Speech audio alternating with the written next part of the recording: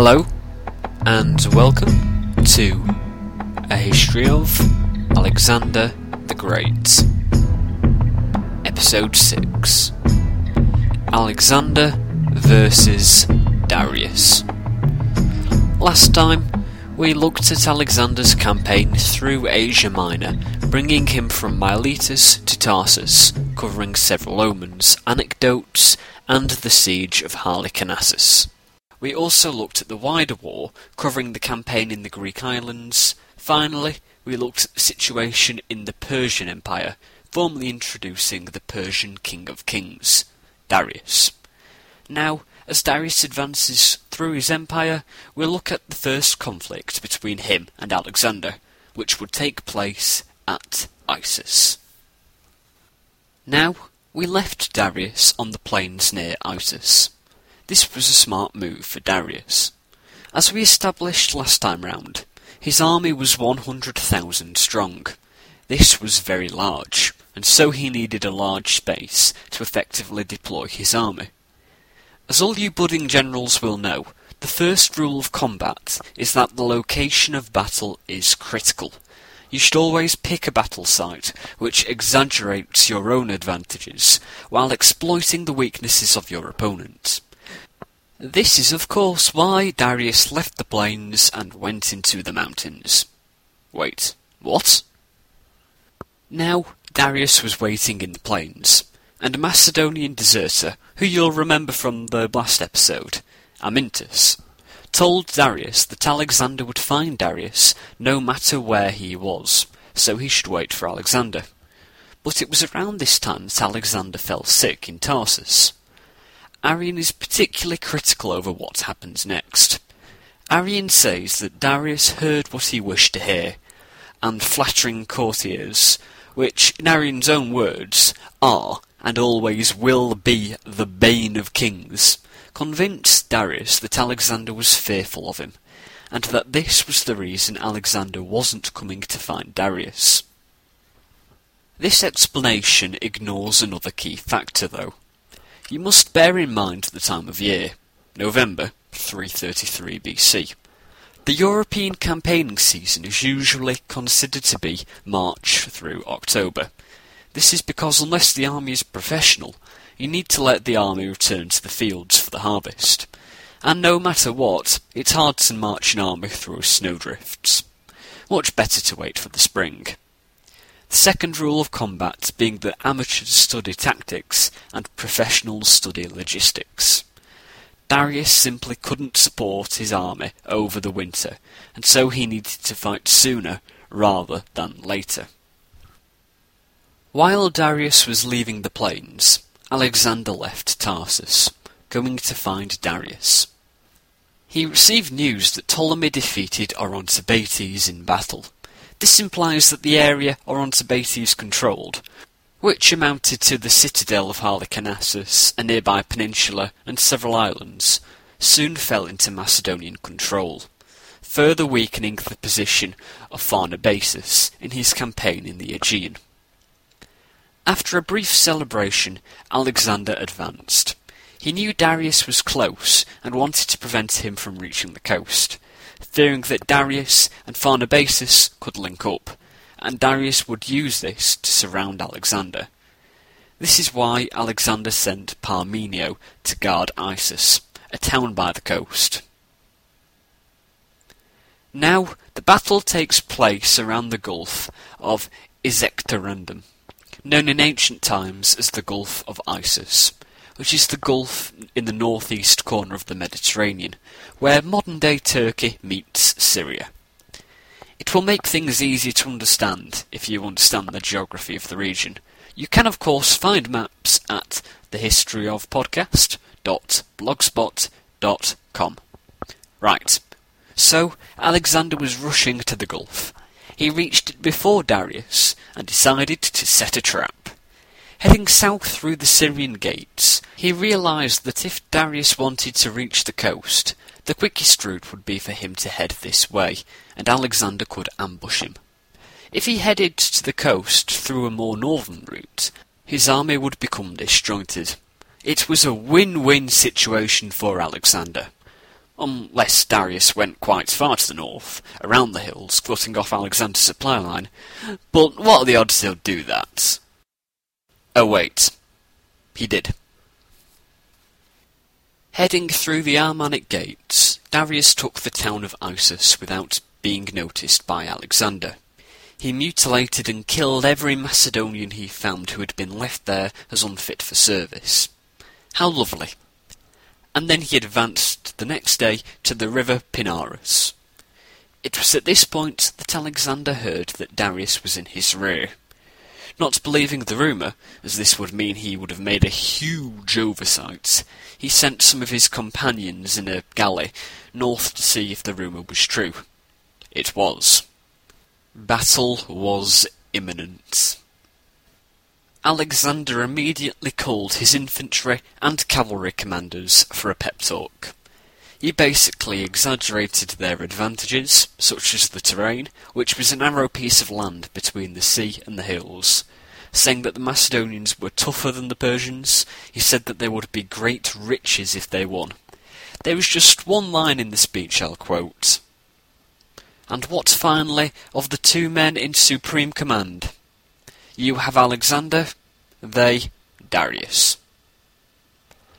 Alexander ordered his men to eat, and sent a reconnaissance party to scout the road, marching once it had turned dark. Once he secured the northern end of the Syrian gates, he allowed his men to rest. He advanced north the next day, widening his front gradually until it covered the whole space between the sea and the hills. Infantry in the centre, heavy infantry towards the right, with some cavalry on the wings and at the back. The infantry on the left was under the command of Darius, one of Alexander's very senior commanders, and the whole left wing was under the control of Parmenio. As the Macedonians advanced, the sea was on the Macedonian left, and the hills were on the Macedonian right. Parmenio had orders to make sure that no matter what, there should be no gap between the extreme left and the sea. If there was, then Darius could easily outflank the Macedonians, and they would be destroyed.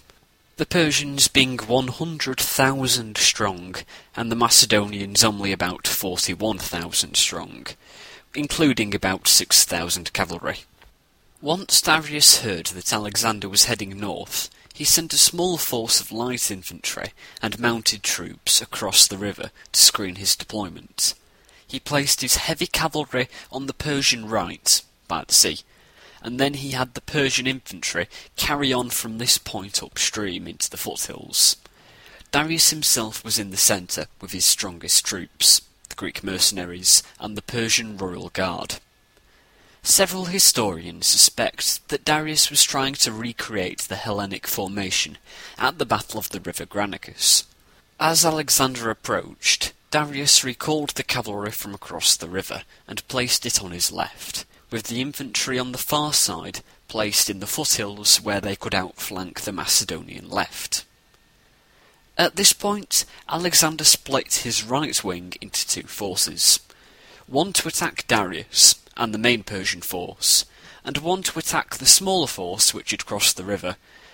Scared that the right was being stretched, he moved troops from the centre to the right. Those Persians on the Macedonian side of the river hadn't made any movement, so Alexander sent a raid against them, scaring the Persians. Only 300 mounted troops were needed to keep an eye on these. Alexander began the advance. Well, he did, with pauses. He marched slowly, and took plenty of breaks during the final advance, to give the impression that time was on his side, not the Persians.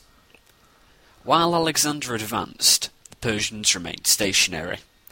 This is because the Persians were in an easily defensible position. The riverbank was rough. It would be an uphill fight for the Macedonians. This kept the Persians in place, which was exactly what Alexander wanted. He would lead the attack from the Macedonian right, where the ground was better, and the Persian right would remain pinned, as they didn't want to cross the river. Once the Macedonian forces reached the river, Alexander went up and down the line, shouting encouragement. Alexander settled on the right, picking out the weak points of the Persians, then charged into the river with the companion cavalry, smashing into the Persian line. As soon as he hit, the Persian left disintegrated. The Macedonian centre, however, was not as successful as Alexander. Not only did they advance a lot slower than the Macedonian right, but some of them drifted off towards the right, creating gaps in the line. The rough ground on the Persian side of the river exaggerated the gaps in the line. As you'll remember from episode 1, a phalanx could not be outflanked or it would be destroyed. If a gap appears in the middle of a phalanx, I'm sure you'll be able to work out things will not end well. There was a fierce battle as Darius's Greek mercenaries tried forcing the Macedonians back into the river, and the Macedonians tried equalling the successes of Alexander on the Macedonian right. As now the Persian left was in shambles and had routed, Alexander turned left, swinging into the Persian centre, forcing the Persians back from the river as well as outflanking the Greek mercenaries. And, as I just mentioned, if a phalanx was outflanked, it would be destroyed. Thus was the fate of the Greek mercenaries. Now, to cover the action on the Macedonian left. Once the battle had started, the Persian cavalry couldn't stand being inactive and charged across the river, attacking the Thessalian cavalry on the Macedonian left. There was a fierce battle, but the Persians broke once the news that the Persian left had been obliterated, the centre was being destroyed, and Darius was fleeing, arrived. As soon as the Persian left went to pieces, Darius incontinently fled, using his chariot as long as there was smooth ground, eventually abandoning it due to obstructions. Dropping his shield, mantle, and bow, he leapt on a horse and rode for his life. Once victory was assured, Alexander followed him relentlessly, but gave up when there was not enough light. He did, however, take Darius's chariot, shield, mantle, and bow. Modern estimates are that Alexander lost 7,000 troops, while the Persians lost 20,000. Plutarch gives a very hazy account of the battle, but he is very clear about its conclusion. The result of the battle was a brilliant victory for Alexander. Alexander captured 3,500 talents from the Persian headquarters. Alexander had previously still been struggling for funds, placing huge fines on towns he conquered, but this, and the money he received for raiding Darius' stronghold at Damascus, effectively secured him financially. Surrounded in luxury, Alexander remarked, "So this, it seems, is what it is to be a king." On the face of it, this shows admiration for Darius, but it is actually showing pity on him, for thinking that royalty only consisted of wealth and luxury. I'll just mention that this anecdote is recalled by Plutarch, who makes moralising points of dubious reliability. Once he returned from chasing Darius, and was celebrating in Darius's tent, he heard women wailing, and asked who they were. He was told they were Darius's mother, wife, who was also his sister, and children. They knew Alexander had Darius's bow, mantle, and shield, and presumed him dead. Alexander sent Leonardus, one of his companions, to tell them that Darius was alive, and Alexander wished them to keep their marks, ceremonies, and titles of royalty, as he didn't have any personal feud with Darius, and was only making war for the sovereignty of Asia. Arrian reports a story which takes place a few days afterwards, which isn't mentioned by his two authorities, Aristobulus and Ptolemy. It goes that Alexander and Hephaestion went to see Darius's mother, and Darius's mother, confused as to who was Alexander, prostrated herself in front of Hephaestion, as he was taller. Someone quickly pointed out to Darius's mother her mistake, and she withdrew in embarrassment. Alexander commented that her error was of no account, as Hephaestion too was an Alexander, a protector of men. This is of course countered by Plutarch, who quotes a letter from Alexander to Parmenio, which says that he never came into contact with any of the women in Darius's family, highlighting Alexander's proudness in subduing his passions. Well, apart from Barsine, who was his mistress. Before we conclude, I would like to make one last point.